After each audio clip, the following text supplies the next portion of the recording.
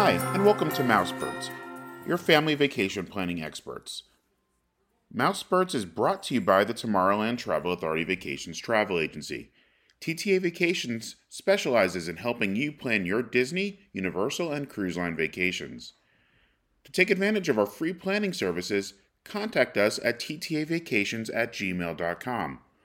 Our show hosts are your agents, so contact us to have us help plan your dream family vacation today. Hi, and welcome back to Mousebirds, your family vacation planning experts. I'm Ron, and I'm here with my co-hosts, Laurel and Rachel. Hi, guys. Yo ho, a pirate's life for me. Today, we're talking about Laurel and I's upcoming cruise and how we chose it. It's our first cruise on the Royal Caribbean, and actually, by the time this episode comes out, we'll already be on the ship. So, we're going to start talking about all of our cruising history. We've all been on some cruises before, mostly with Disney. I did one Carnival cruise back almost 30 years ago when I was 15. And the cruise experience is so different from the 90s, it's not even worth talking about that cruise. But for the rest of us, it's all been Disney cruises.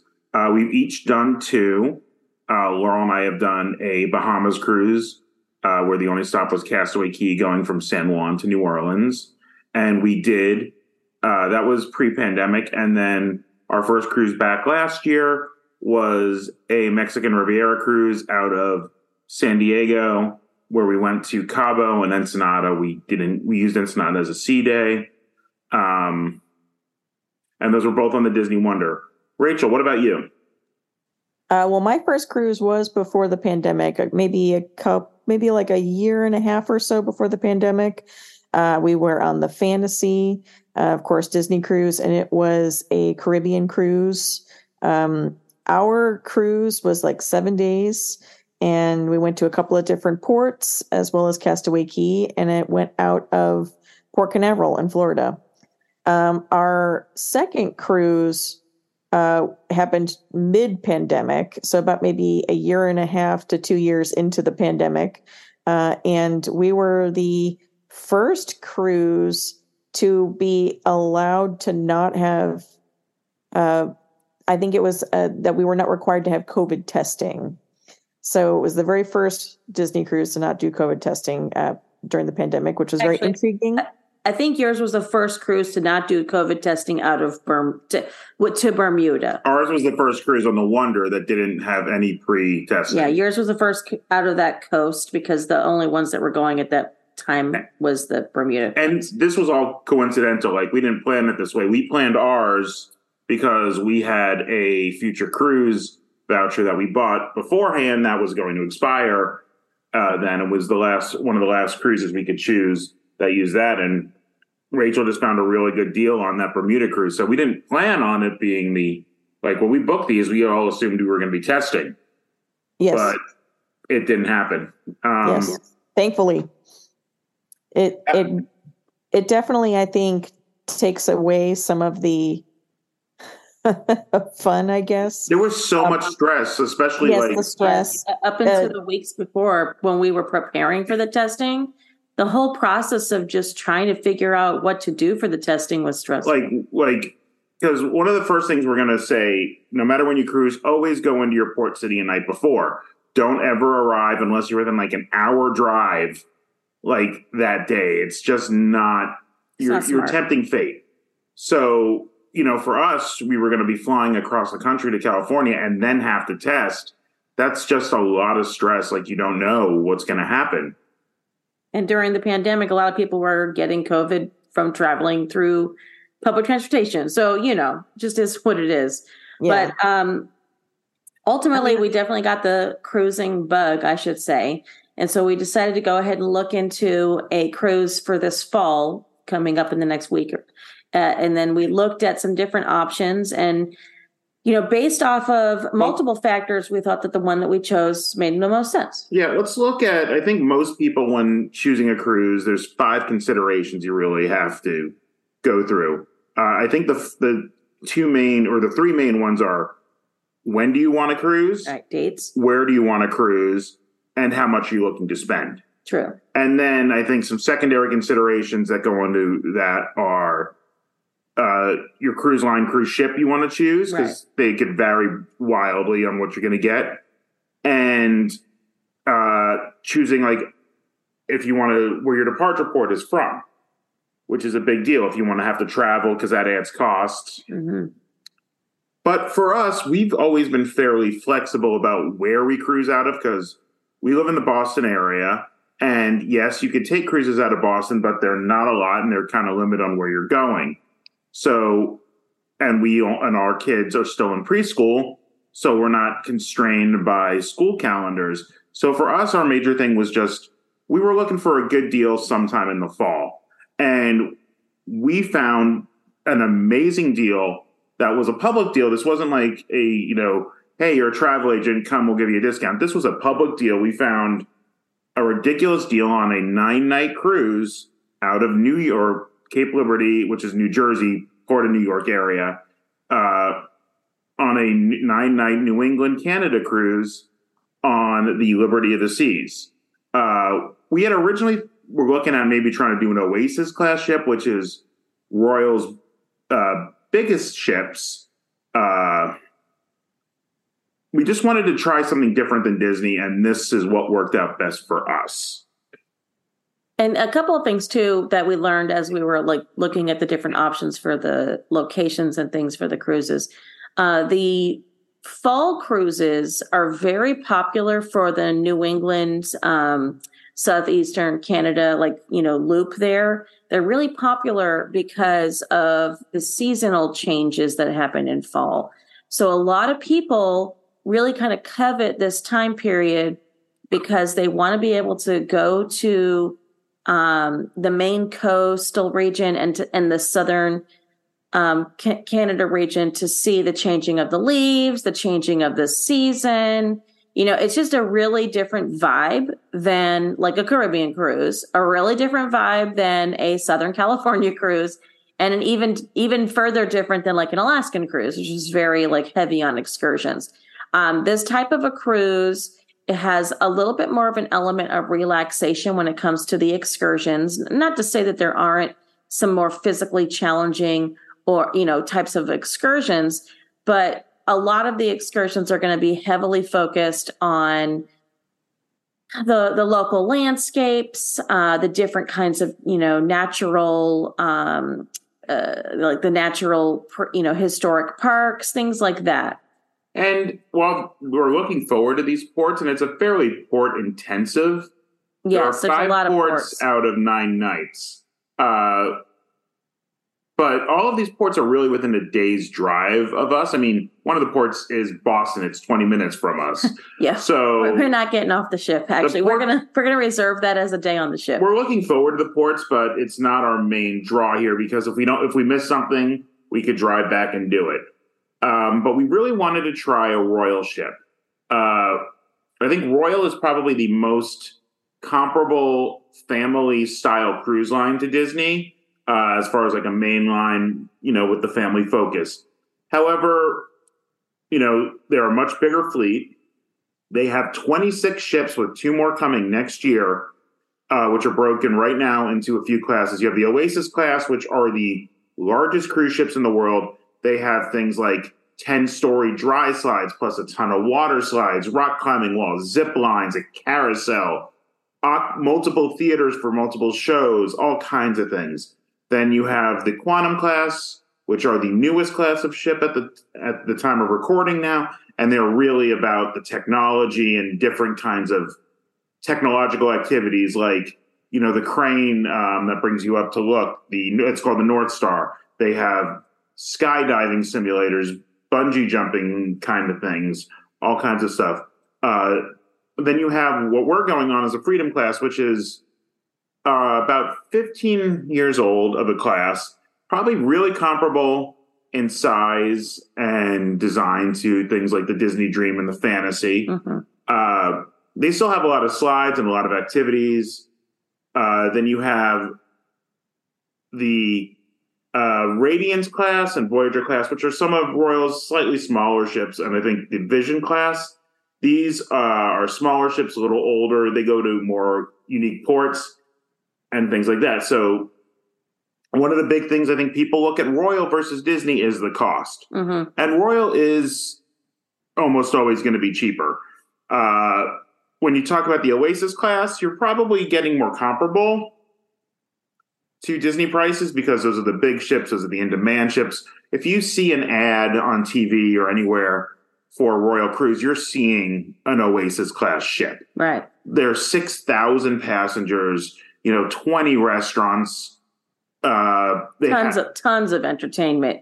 Parks with live plants. I mean, you can't, even on a 7-day cruise, it's impossible to eat everywhere, see everything. It's just not possible. So that was kind of our goal, was to get on one of those. But just because we got such a deal on this cruise, and the Freedom class is nothing to, really sniff at. We have the rock climbing walls. We have multiple slides. Right, there's mini golf. There's a giant kids splash area for middle-aged kids. There's multiple pools. There's adult areas. There's 2 live theaters. There's like a there's an ice theater, and then there is a stage There's theater. Ice skating on a lot of these ships, including ours. And that's, you could go ice skating. You could see you could see ice shows. We have Broadway shows on the ship. Our ship has Saturday Night Fever. And then they have like the casino. Yeah, there's a casino on these, unlike Disney. So if that's something you're considering, that's something to look at. And there's also kids clubs. It's multiple age appropriate kids clubs. Very comparable in terms of hours and amenities for the kids. Right. Our ship has Adventure Ocean version 1, which breaks the kids up into tots, which are 3 and under nursery. Disney has the same thing.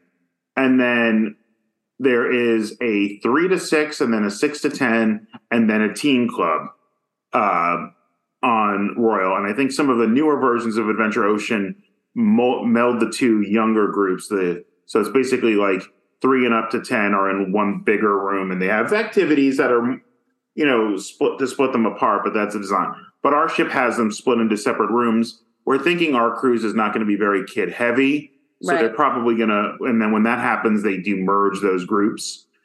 Disney also splits the teens and preteens up. Royal really doesn't. Right. One other thing to keep in mind too, that's a little bit different about the kids' spaces. So there's, they're clearly designed at Disney for the kids to sort of have like a free for all kind of, fantastical experience with all of the things going on around them. Right. At the Royal clubs, there's a little bit less free form. Yes, it's less free form. There's a lot more structured days where they have special things going on all day long for the kids. So for like instance, for preschool aged kids where they're really used to having a structured day, it's probably much more comparable to a preschool experience.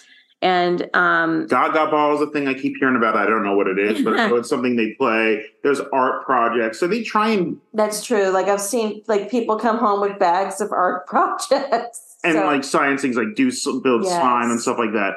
And one of the major difference between Royal and Disney is the club hours. Now, Disney is pretty much open, I think, from like 8 or 9 until like 11 p.m., no charge the whole time if your kid's over 3 and potty trained. Older kids are allowed to sign themselves in and out at a certain age. I think it's 9 or 10. I'm not sure on that one. Our kids nowhere near there, so I haven't really checked on that lately. But Royal it closes at lunch and dinner. And then they have some open house hours at those times where there's some family activities in there.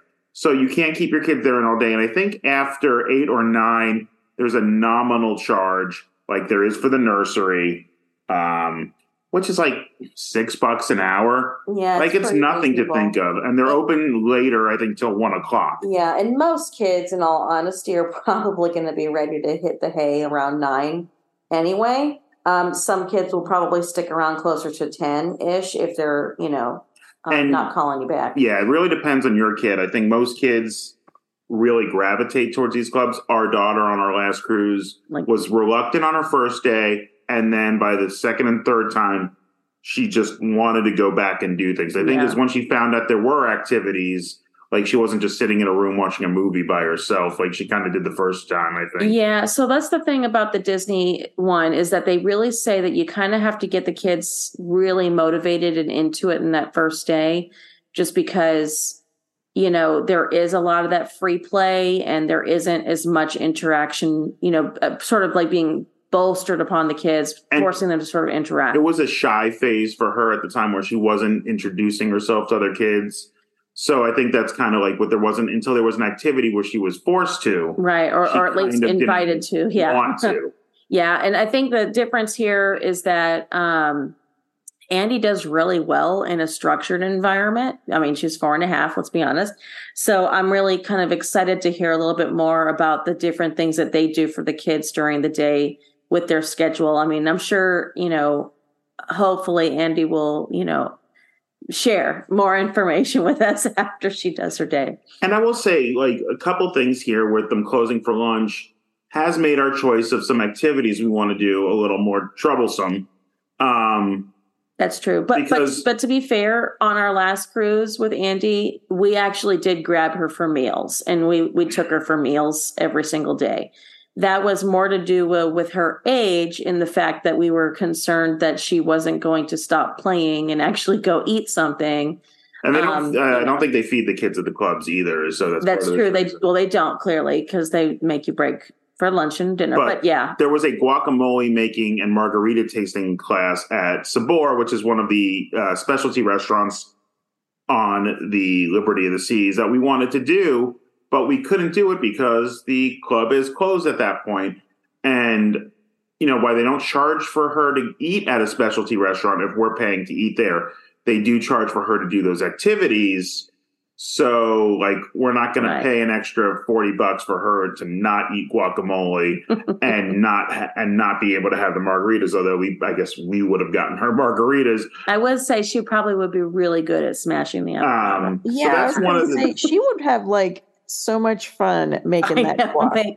Maybe we could get her to actually eat guacamole. I might pay for her to do, like, one of us and her to do the cake decorating classes or whatever, because I think so that was one of the ones we talked about, which so there I don't really see it as a down or a negative in the fact that you kind of need to get your kids out for meals, at least at certain ages. And they make up for being open later because there's a lot more nightlife on a Royal cruise. That is true. I know a lot of people talk about the music on Disney cruises. I think on our 2 cruises on the Wonder, the live music was a little sparse from what I expected. Yeah, I didn't find it. I mean, it was usually closer to dinner time and the evenings where you would see some live music, very little during the day.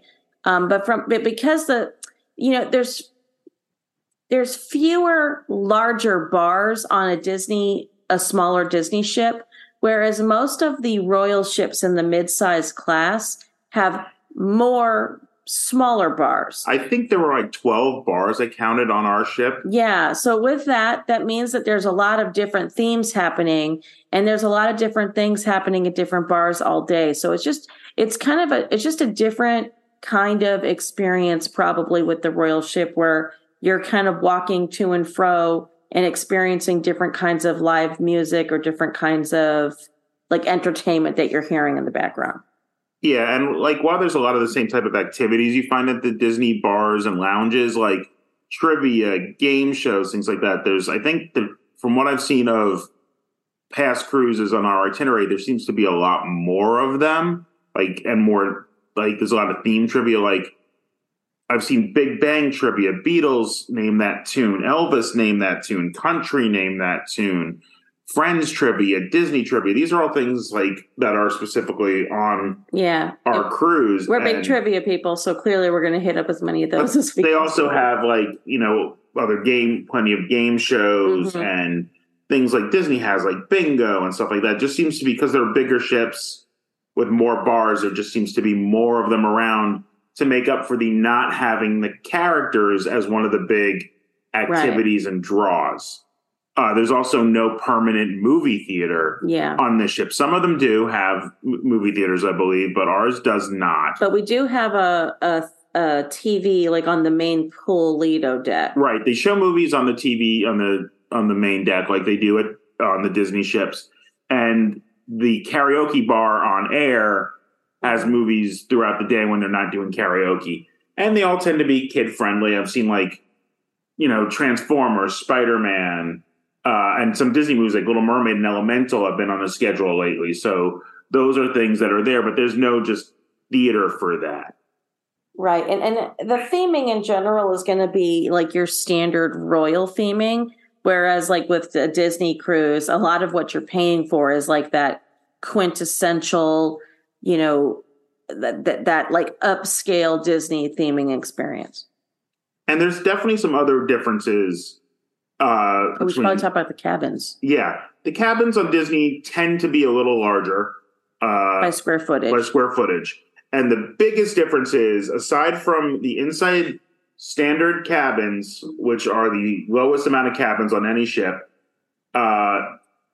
which have a single bathroom, all the royal rooms until you hit a suite have single bathrooms, when Disney has these split bathrooms in the majority of their rooms, which means that the toilet and sink and a shower/tub and sink are in separate rooms, when Royal has a stand-up shower, no tub in most of the rooms, in the room with the shower and sink. It's a slightly larger room than either of those Disney ones, but there's only one of them. Right. And the one sink kind of makes a difference. That's true. That's going to be one thing I think for us to definitely get used to, especially with a 9-day cruise as opposed to like 3 or 4 days. But, we'll make it work.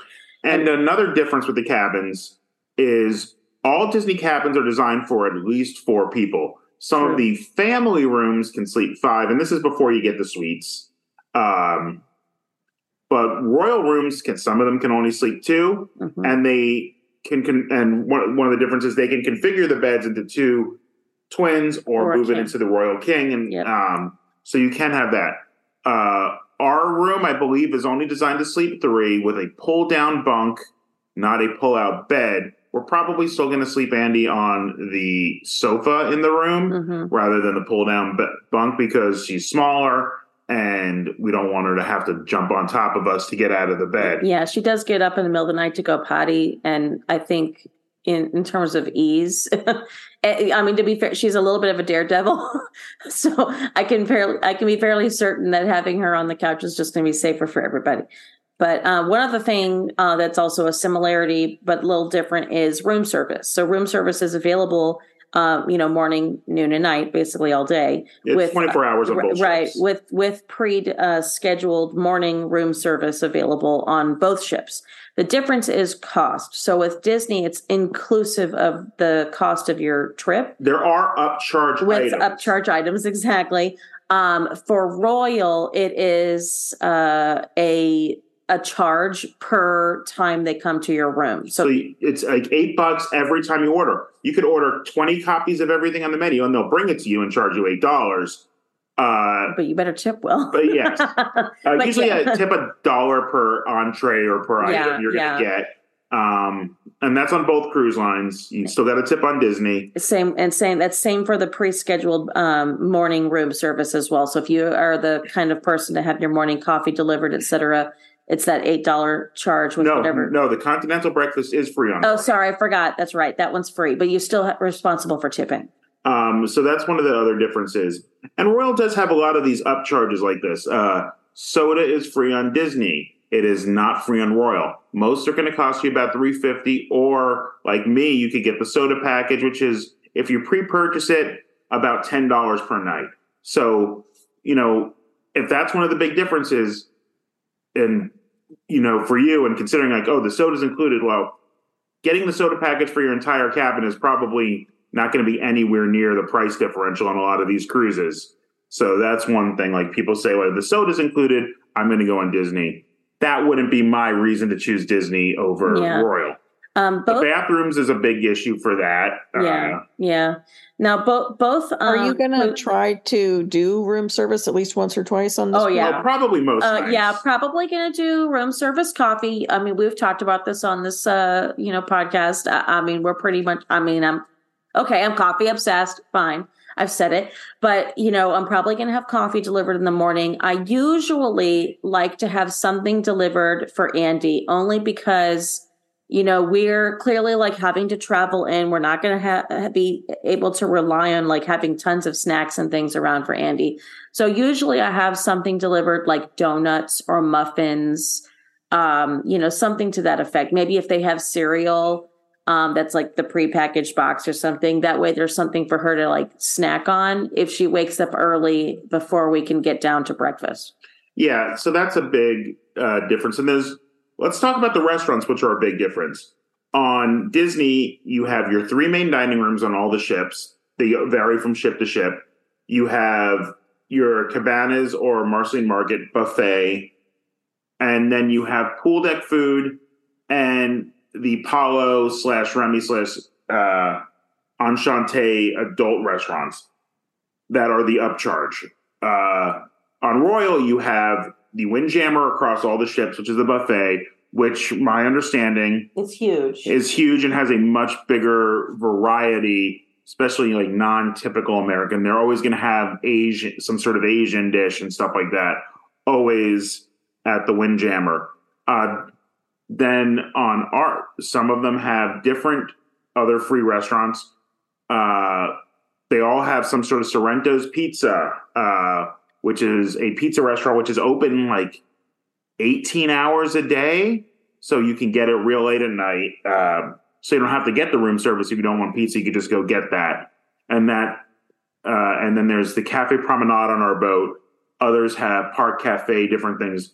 Or a Starbucks. Ours is the Cafe Promenade, serves Starbucks coffee. It's not a Starbucks, which makes a difference on Royal ships because when they're called a Starbucks, you can't use your drink packages at them. When they serve Starbucks coffee, but our Cafe Promenade, you can. And I did get a pre-bought 15 latte or 13 latte card. I forgot what it is because I prefer things like lattes to black coffee. So I pre-purchased that at about half the price of those coffees. So I'm going to be going there in the mornings. And both of those places have like sandwiches and snacks that are free. They sometimes have coffee alcoholic beverages as well, depending on, the menu. Right. Like Code Cafe, these are upcharge coffees. So that is something different. But Royal also has a lot more upcharge restaurants. Our ship has 4. It has Chopped Steakhouse, Chopped Grills, which is the steakhouse, which I think we are planning on doing for dinner one night. We haven't quite decided which night. We'll see. Because we want to see what the menus are. We are doing Giovanni's Table, which is the Italian for lunch on one of our sea days. It also has the Mexican restaurant Sabor, which we want to do for lunch, but doesn't appear to be open for lunch for any days except for those guacamole classes. So that's kind of we might miss that. And it's not as important to us as travel agents to go to that so we could review it for you because it is only on a few ships and it's being taken off of those ships when they go in for what Royal calls their amplification dry docks. That's where they change out slides, change out restaurants. The ships all do dry docks and just get regular stuff. But prior to the pandemic, they haven't restarted this program yet. Every 5 years or so, they bring in the ships and do a real update. So restaurants that aren't popular, they change out. They add water slides. They change water slides. They change different venues, things like that. So Royal does take care of their ships. And the final upcharge restaurant, this is a much cheaper option. It's like $10 to $15, depending on the ship and time, is a Johnny Rockets. And it's just a place to get a burger.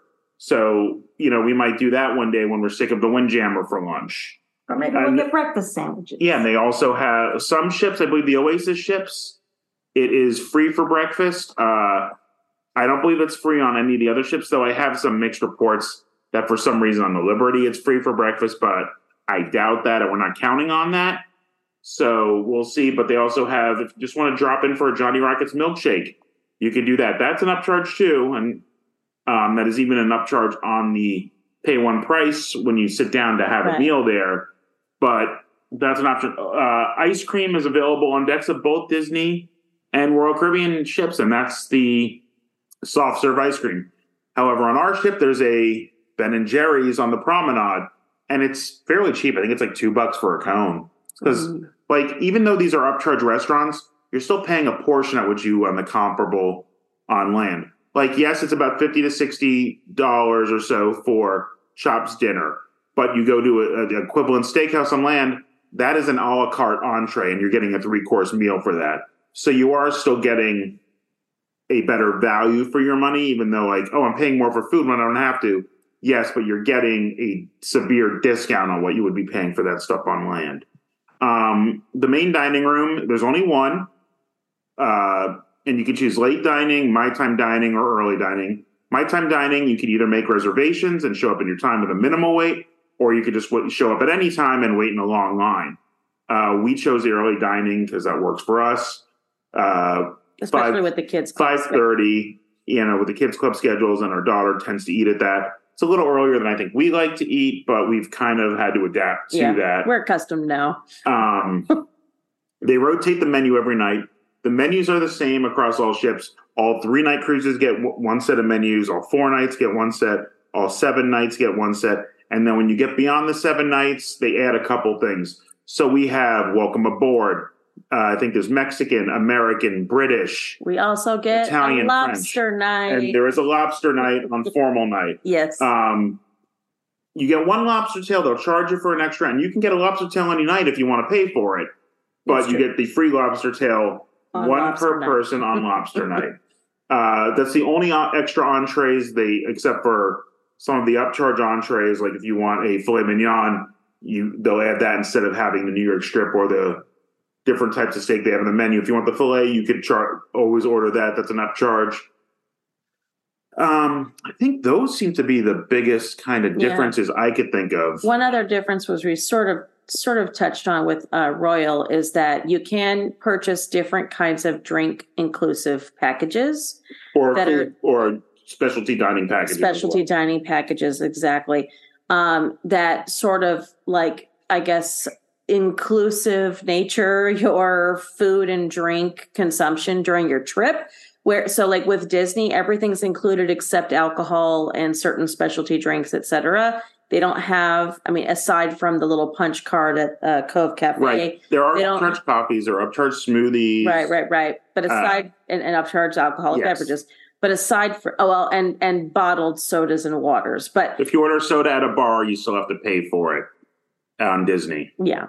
But in any case, the difference here is that Royal does offer different kinds of packages, but those packages, the costs vary depending on where you're going and how many days you're going and on what ship. And on top of that, it's definitely a process to sort of figure out if it's good for you. Right, whether it's going to work for you and your party. We spent about an hour the other day making sure we're making the same, like going over the numbers, just making sure, like, I drink a lot of soda. I probably should cut back, but for me, that means a soda package was a good deal. I'm probably going to average more than 3 sodas a day because at dinner, I might have 2 refills and that's going to go right to it. Right. But the upcharge from the soda package, the next is the refreshment package, which is basically everything but alcohol on the ship. And that goes from the $10 a day, and these are pre-purchase sale prices. When you get on the ship, they're going to be more. I think that's like $15 a day when you get on the ship. The refreshment package is like 30-ish if you pre-order, and then like 29-ish if you pre-order, and then like 35 to 40 on the boat. Right. Once again, these change depending on the length of your sailing.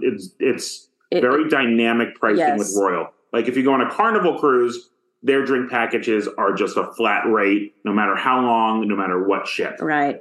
Now, I certainly contemplated getting the inclusive refreshments package, which does not include alcohol. The reason why I was considering the refreshments package is because I am the kind of person who prefers to drink pressed juices, so like fresh pressed juice, and smoothies, and smoothies with like protein additives and things like that. You should mention what drinks are included on your fare. Oh yeah, we definitely we will. Waters, flavored waters, plain coffee, tea, iced tea, lemonade. Yeah, that's the gist. That kind of stuff. I think is milk included. might be included. And then also the refreshments package includes soda, so like it's on top of a standard soda package. The reason why I decided not to get this package is because I probably was just the likelihood of me reaching the number of drinks in a day, especially given the number of days that we have that are port days, was just unlikely. Even if I got 2 smoothies a day, or a smoothie and a pressed juice, or a smoothie and a pressed juice and 2 sodas, which would be highly unlikely, that's still not enough to make the package worth it. So these are all things that sort of go into, what kind of things you want to tack onto your total experience. Oh, and one other thing that Disney does is Disney does packages for like room decorations, depending on your ship and the time of year. Royal does the same thing as well, but the prices and the different options vary. And I looked at going to the refreshment package too, because I do like lattes and stuff like that. But I'm not going to drink I'm not going to drink an extra $20 in lattes when they're $4 a piece a day to make up that, because I don't drink a lot of smoothies. I'm okay with the Minute Maid style juices that you can get, things like that. Right.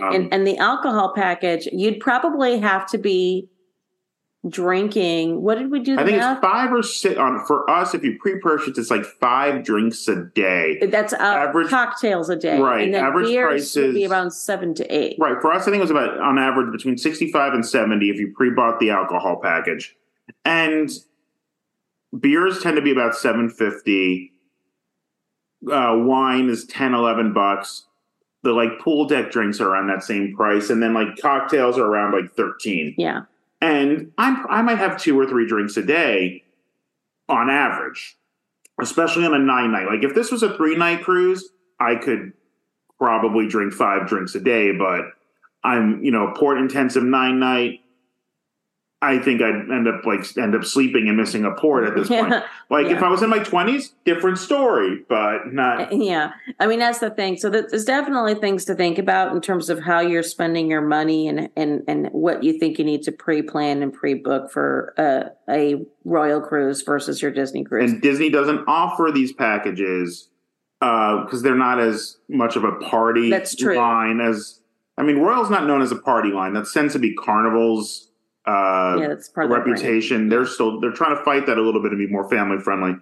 But I also think, and prices may have changed as prices have been going up on everything. I think Disney's prices were slightly less for base cocktails than Royal's could have changed. So, maybe that's one of the reasons they didn't have the drink package, maybe, or it wasn't as appealing. And their drink of the day on Disney is like $5. I think it's close to 10 on Royal. Yeah. So Disney has other deals. Like Disney has there, and I think you got this, Rachel, was the refillable beer where you get a 20-ounce pour for a 16-ounce if you buy the mug at the beginning. Okay. It's a little complicated. I got the beer mug, but I didn't get the token that gives you the refills that you're talking about. I purchased the beer mug because I had brought my own beers on the ship. Oh, right. 6-pack. And so I wanted to have a glass that I could easily drink my beers while at dinners and not be questioned, carrying a can of beer kind of deal. So like for me that, it was nice and convenient. It was a nice keepsake, but I chose not to do the token that helps that you do the beer portion with, because I didn't need that given I already bought a bunch of beer. Okay. But I can bring my glass on other cruises and get the token if I want to. Wow. Oh my God. I'm so jealous. Or I don't have to do that. You actually don't have to buy a glass. You can just buy a token. Well, you turn the token in for the glass at the end, is my understanding. If you want to, you don't have to. Yeah. You can keep the token and not actually return it, and then still use the token on other cruises. I wonder if that's like the copy cards. Like they say, like the official rules you're not supposed to, but they've always allowed it. Yeah. So it might be like that. That is another thing. On both cruise lines, you could bring some limited alcohol on board. And soda. Oh, sorry. Well, no, it's not. Well, Disney allows a bottle of wine or a 6-pack of beer per person at every port you go to. Royal allows a bottle of wine per person, and we're talking 21 and up. Not you can't bring an extra one if you have kids. Only on your embarkation day. So I can't. We're going to bring a couple bottles of wine, but we can't keep refilling it at every port we go to, which would be nice at this one because we're on a port heavy place. Disney allows you to bring unlimited non-alcoholic beverages to store in your cabin. Royal limits it to 12. I think it's 15, like half-liter bottles. So you could bring water or soda or whatever. You could bring those on. And both allow you to bring any kind of prepackaged snacks. Like we bring snacks for fig bars and gummies and stuff for our daughter. We don't really need to bring snacks for ourselves. There's plenty for us on board.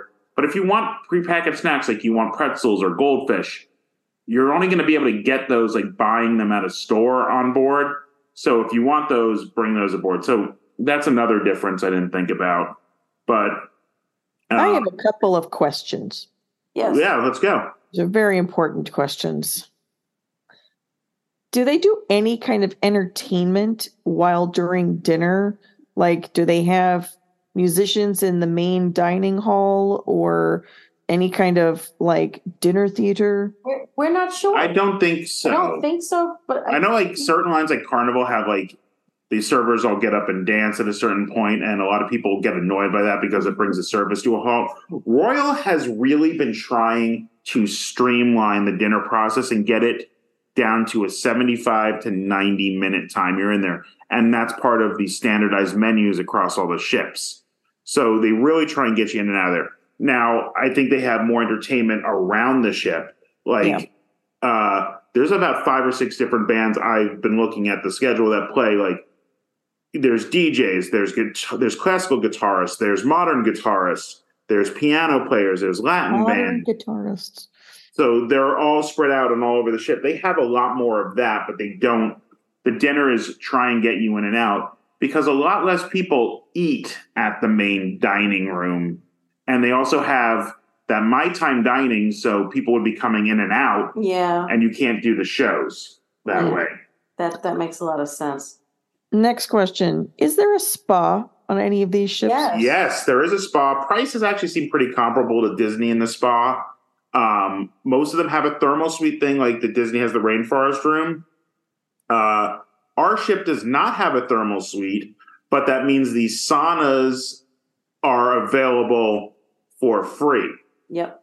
So the sauna and the steam room are available for free. We don't have to pay to go in those on ours. Which that is where I am beelining to on our Boston day. And they both have gyms. Mm-hmm. Disney, most of the gym classes, I think, are free. On Royal, some are free, some are charged. Yeah. So that's a different. Like, I think you could do like the morning stretch and stuff like that. Yeah. But if you want like a Pilates class, right, or the advanced yoga classes, or the spinning classes, I think usually are charged at. And it's hard to tell. I'm looking at the thing. I'm like, this sounds like this should be charged, but there's no dollar sign. Like, so there is. I think some of the spinning classes are included, but I think they have like some like first class free kind of deals. So like like the first one, and like you have to go to the first one, like that's offered on the cruise basically. But it just depends. Like from what I was seeing for different things, when you go in on the first day, they'll be able to explain all of the different offerings that they have going on. They also do a number of different types of tours and talks. And massage samplers, which are like 5-minute free massage. Yeah, different things that are for free. Like they have these hour-long sessions where they talk about, where they'll have like a nutritionist come in and do a talk or something. There's a lot of those sales sessions. Like I've been looking at the thing and trying to make a spreadsheet for us. And I've been leaving those off because we don't like to do the salesy stuff. Like, so but there's available. And there's also a lot of sales, like, there's a lot more shops on a Royal ship. That's true. There's a lot more shopping. So they have like a watch sale here, an art sale here, a Kate Spade bag sale here. And some people say you can get some good deals on them. especially since it's all duty-free stuff. But, they kind of overtake the promenade a little bit. And there's the things like go get your free charm every day at the jewelry store. Probably going to let Andy do that. Yeah. Because they're not going to pressure 4-year-old. They might. But so there's stuff like that as well. What about places to get your hair cut or mani-pedi? I believe there's a salon. A salon as a part of the spa, but I don't know for sure if this ship does hair cutting and styling. I assume they would. I think they do. I do remember seeing mani-pedis available on the spa scheduling, but they probably do styling for sure. But they may not have a separate men's haircut space. Some of the boats that are like the bigger boats have a separate, what do you call them? They have teen spas. They have what do you call a man's haircuttery? A barber shop? A barber shop. Some of the other large ships have the separate barber shop. Even like the Disney Wish has the barber shop that turns into a bar at night. So that is kind of a more newer thing. So I haven't looked at everything on all the Oasis ships because they're different and there's so much that I know they have those things and they have we don't have a dedicated karaoke bar. We have a lounge that does a lot of karaoke and other things. While the Oasis ships have karaoke bars where we could pay upcharges to get private karaoke rooms and things like that. This is it's still a mega ship, but it's a much smaller ship everything's a much smaller ship than an Oasis ship. Yes. So we're missing that. So I think they have those basic kind of salon and mani-pedi and things like that, but I don't look at those. So I assume that they also have your first aid, yes. Hospital styles area for emergencies. Medical center. Yep. That is correct.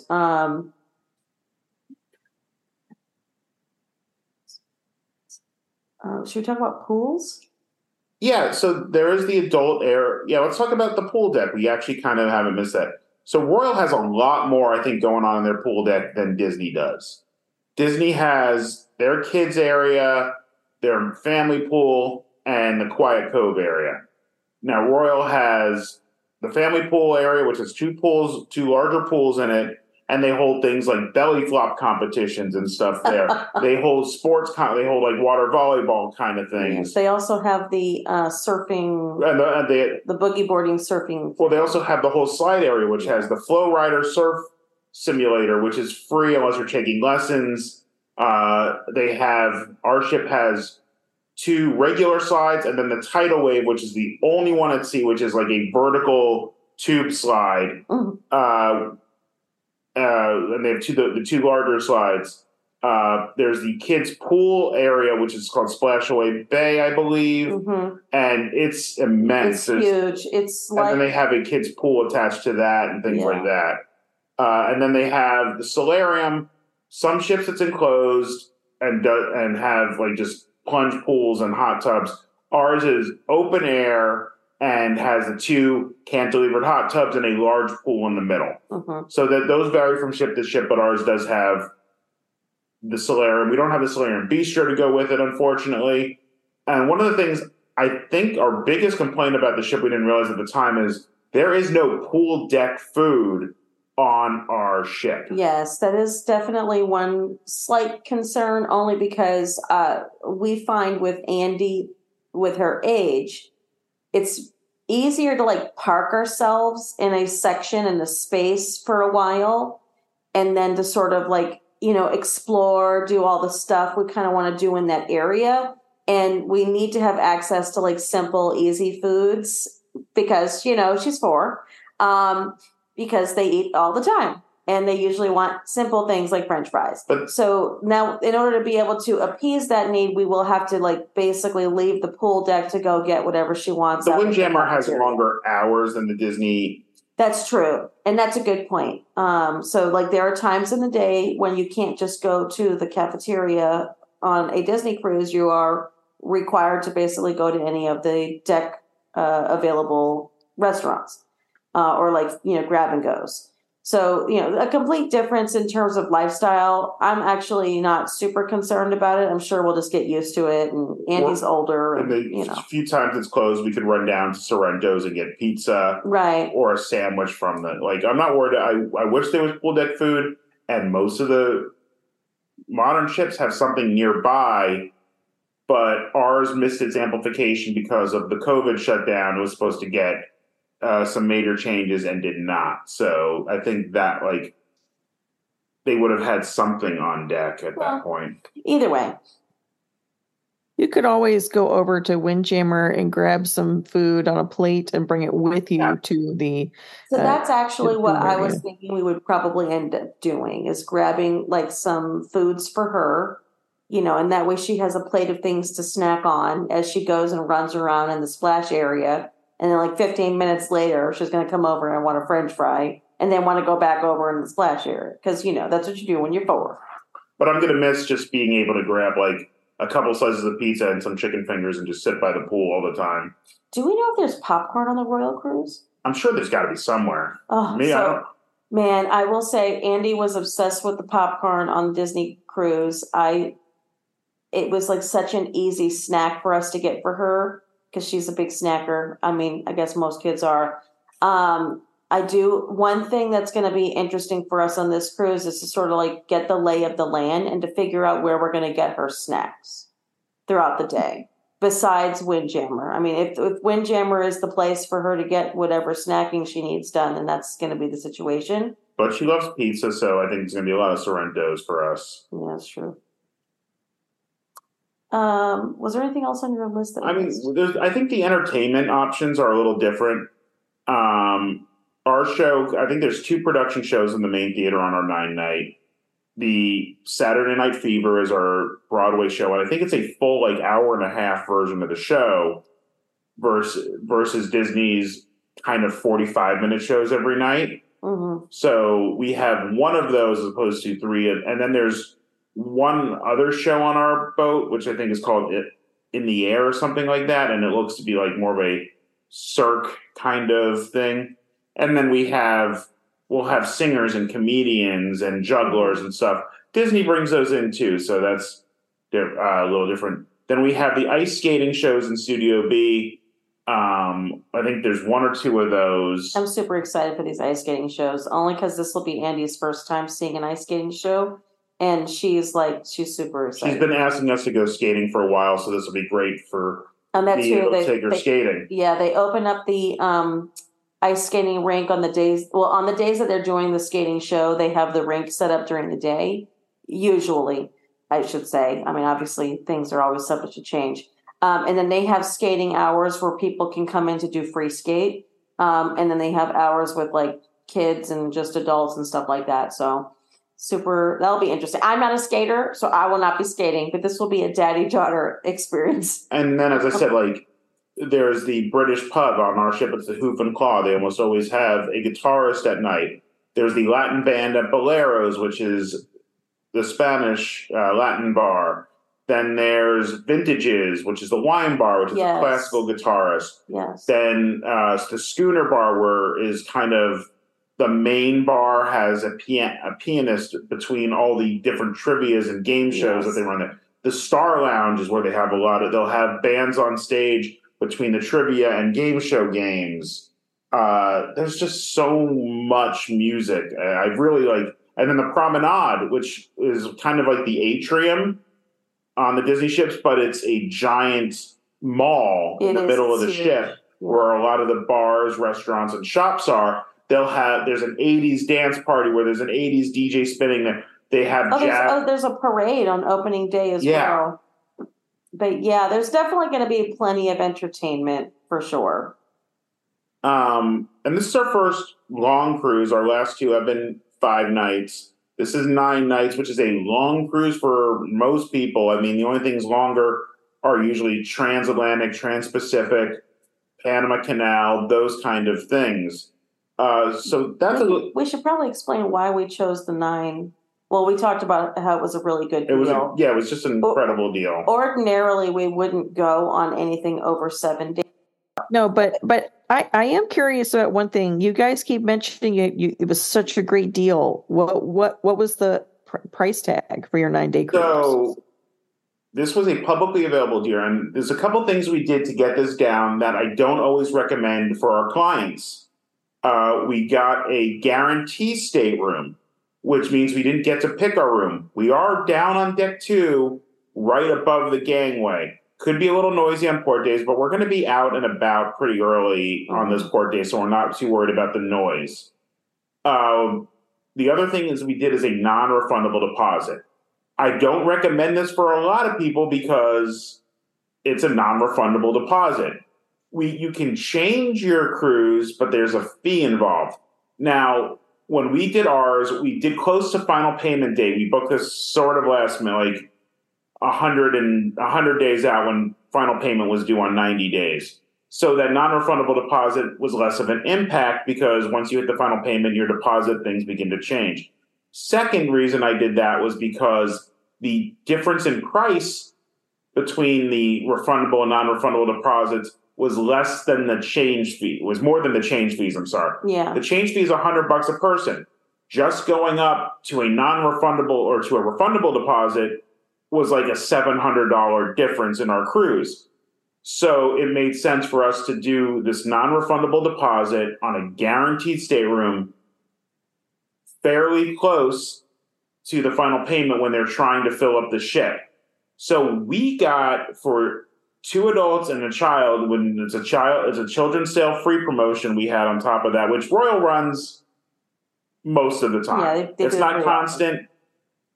If you're looking to book a cruise, you might want to wait for it, and it doesn't apply in parts of the summer or over holidays, but we're going in September, so it was available. After we bought insurance, which I always recommend for a cruise, I don't always recommend it for all forms of travel, but I do recommend it to our clients for cruising because it covers things like Medevac and stuff like that. You don't want to get, even if you have to pay for part of the Medevac, you don't want to be on the hook for a $30,000 helicopter flight, right? So after the insurance, it was just about $1,850. Oh my God. Every time I hear this price, I still freak out. For 9 nights for 3 people. You could barely eat on a 9-night vacation for that. Yeah. At a lot of places. So it was just an incredible deal that, I mean, I look at rooms now on the cruise ship, it's triple that for the few that are available. So it was a matter of timing and choosing some things to make the trip cheaper. The other piece of it is that we don't have to fly to this location. We disembark out of New Jersey. We live in Massachusetts, so we are going to drive the night before, stay at a local hotel, and then pay to park for the port for departure.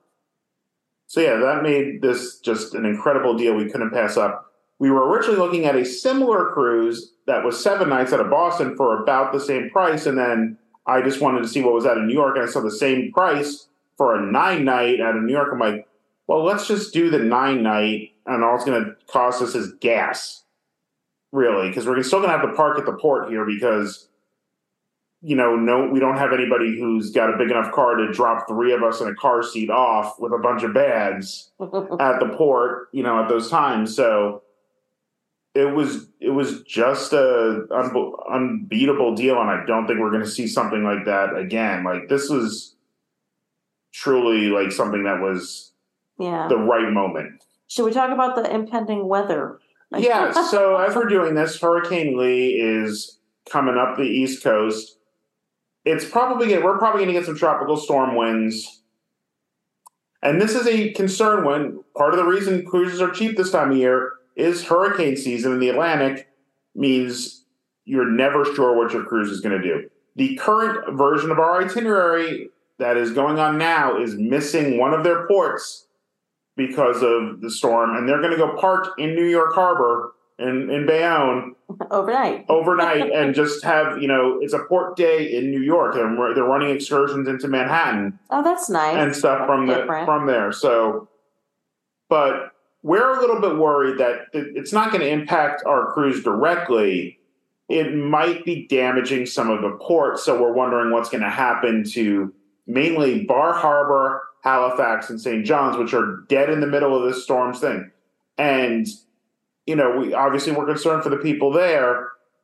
But, if the port is damaged, they might cancel the port. Right. And particularly because of U.S. law, if they have to cancel the 2 Canadian ports because we can't dock there for some reason, they're going to have to, we can't just do extra sea days.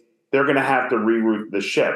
I doubt this is going to happen, but it's something we've been discussing, and our Facebook group for our cruise has been discussing for the past few days. And what we talked about before in the recent day that this has now turned more was the possibility that if they had to cancel the Canada route, they would have to south somewhere. Yes, they'd have to change us south, possibly maybe to something like Bermuda. But on a 9-night, they could even change us to as far south as the Bahamas or Caribbean cruise. Right. So the other issue here is that if Bermuda is hit and is negatively impacted by this storm, which it probably will be now, but it might not necessarily get as bad a hit as perhaps the coast of Canada. It's hard to say right now. The storm it's big and unpredictable. Thankfully, it's weakened a lot. Yes. And it's a Category 1's nothing to sneeze at, but it's still much better than it was a Category 5 a few days ago. Yeah. And it still could be very serious for those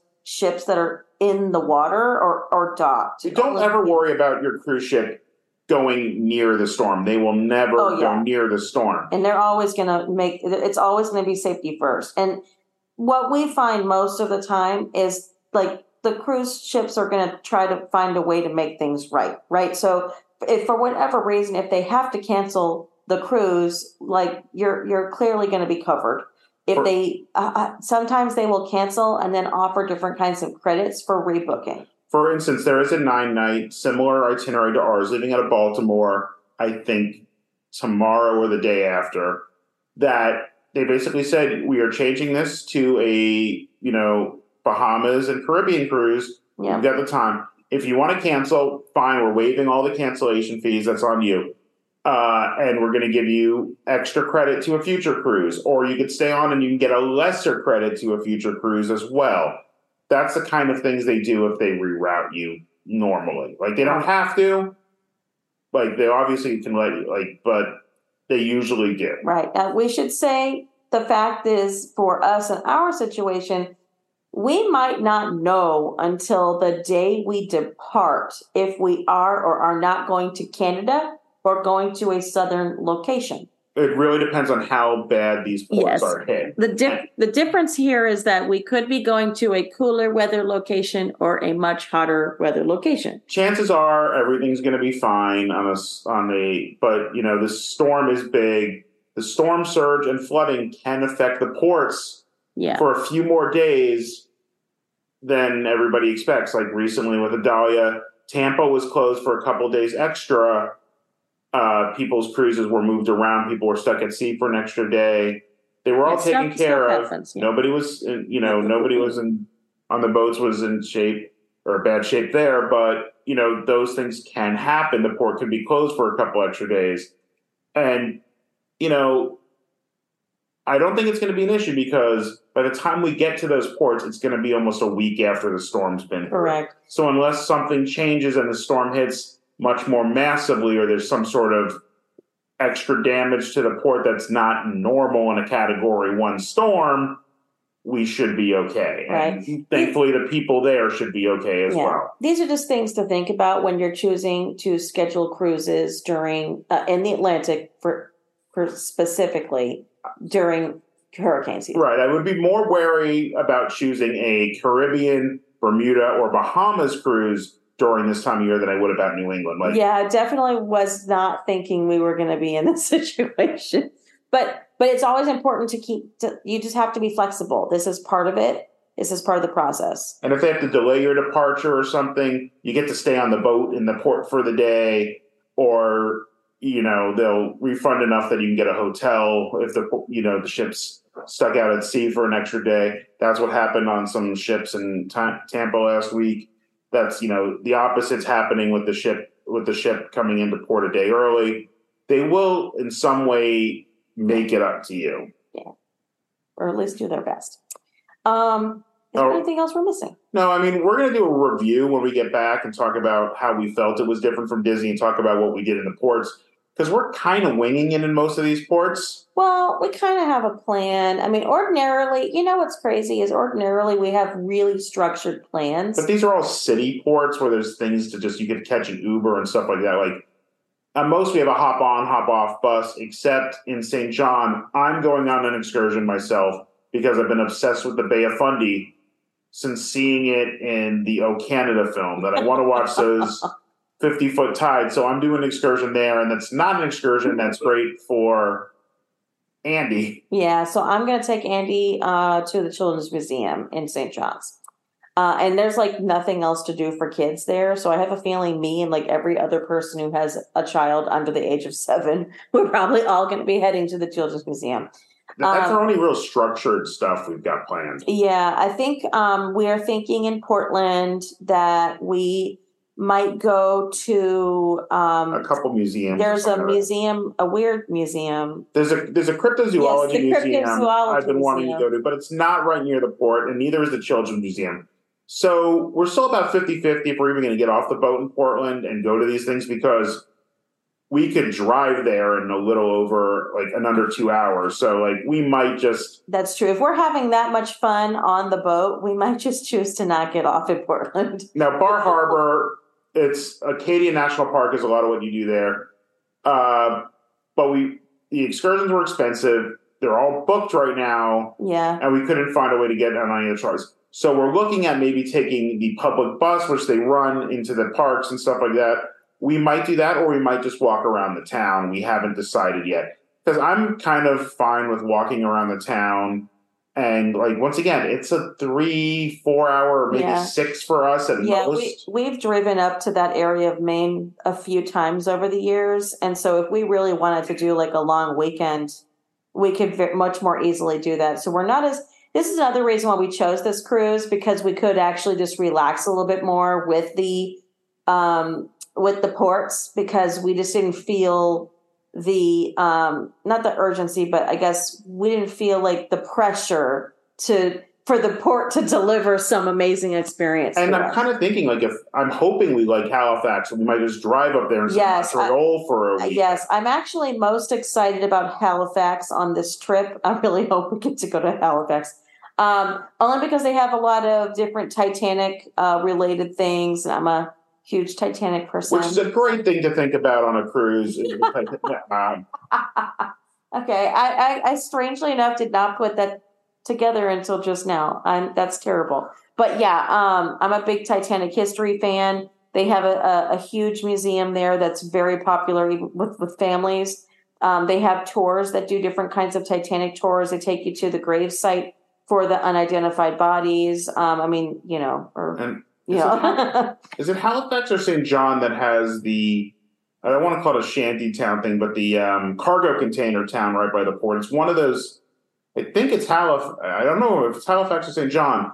They have this whole, like, artist community, like, and, like, food trucky type thing built out of shipping containers right at the port you could walk to. That's something I really want to check out, whichever city that is. And I really hope that's not damaged by the storm. Yeah, that's true. Well, Rachel, any closing questions? No, you guys have really covered quite a bit. I'm kind of intrigued to see your final review post-trip. So are we. And Andy too. She was like, "Can we leave for the trip early?" And I was like, "No, we can't. Like, we have a week. We have to wait till our boat's here." Our kid loves boats, and particularly she's been really enthusiastic.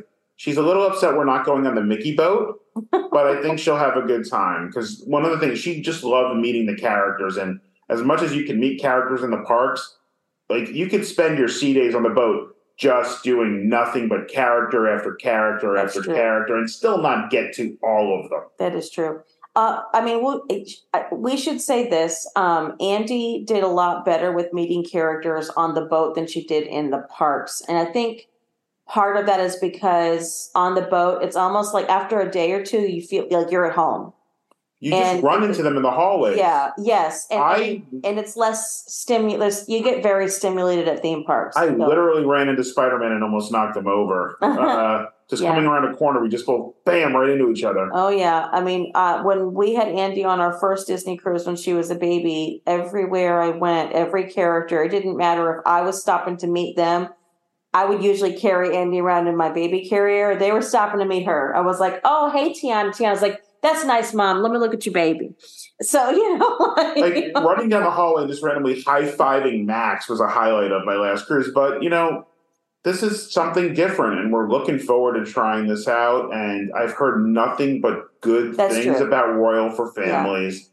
Yeah. And I'm kind of glad we're not starting our Royal journey with an Oasis class because I know some people recommend it and say, these are not that different. But I feel like going from that and then doing one of these other ships might feel like a step down. I mean, we've already started talking about our next Royal cruises, like possibly Alaska in the early summer on a Quantum class. And then we've already got plans. We haven't booked it yet to do a family cruise with my side of the family, January 2025 on the Symphony of the Seas, which is one of their largest Oasis class ships, and that is a luxurious royal boat. And it's just, there's just so much to do. I feel like, we're not doing a lot of dining on this one, but that, having experience with the main dining room menus, we're like looking at some of the restaurants on there. Is like, yes, this we have to do, like Wonderland. So we're really hoping we like this Royal. We don't want to book any further out. I mean, we've booked Royal vacations for clients who have loved it. We just haven't had the opportunity ourselves, so we're looking forward to this a lot. Yeah. All right, well, I think that's going to wrap up this episode. We'll see you guys next week. Hopefully it'll be on time. We'll be coming off the boat, so it might be a day or two delayed on our normal release schedule. But we'll see you next week with our review. On behalf of my co-hosts, Laura and Rachel, thank you guys for listening to Mousebirds. And if you want to book a cruise vacation, please contact our travel agent sponsor, ttavacations@gmail.com, and you'll get one of us on this show help you book your trip. Thank you guys, and have a good night. Have a good night. See you real soon.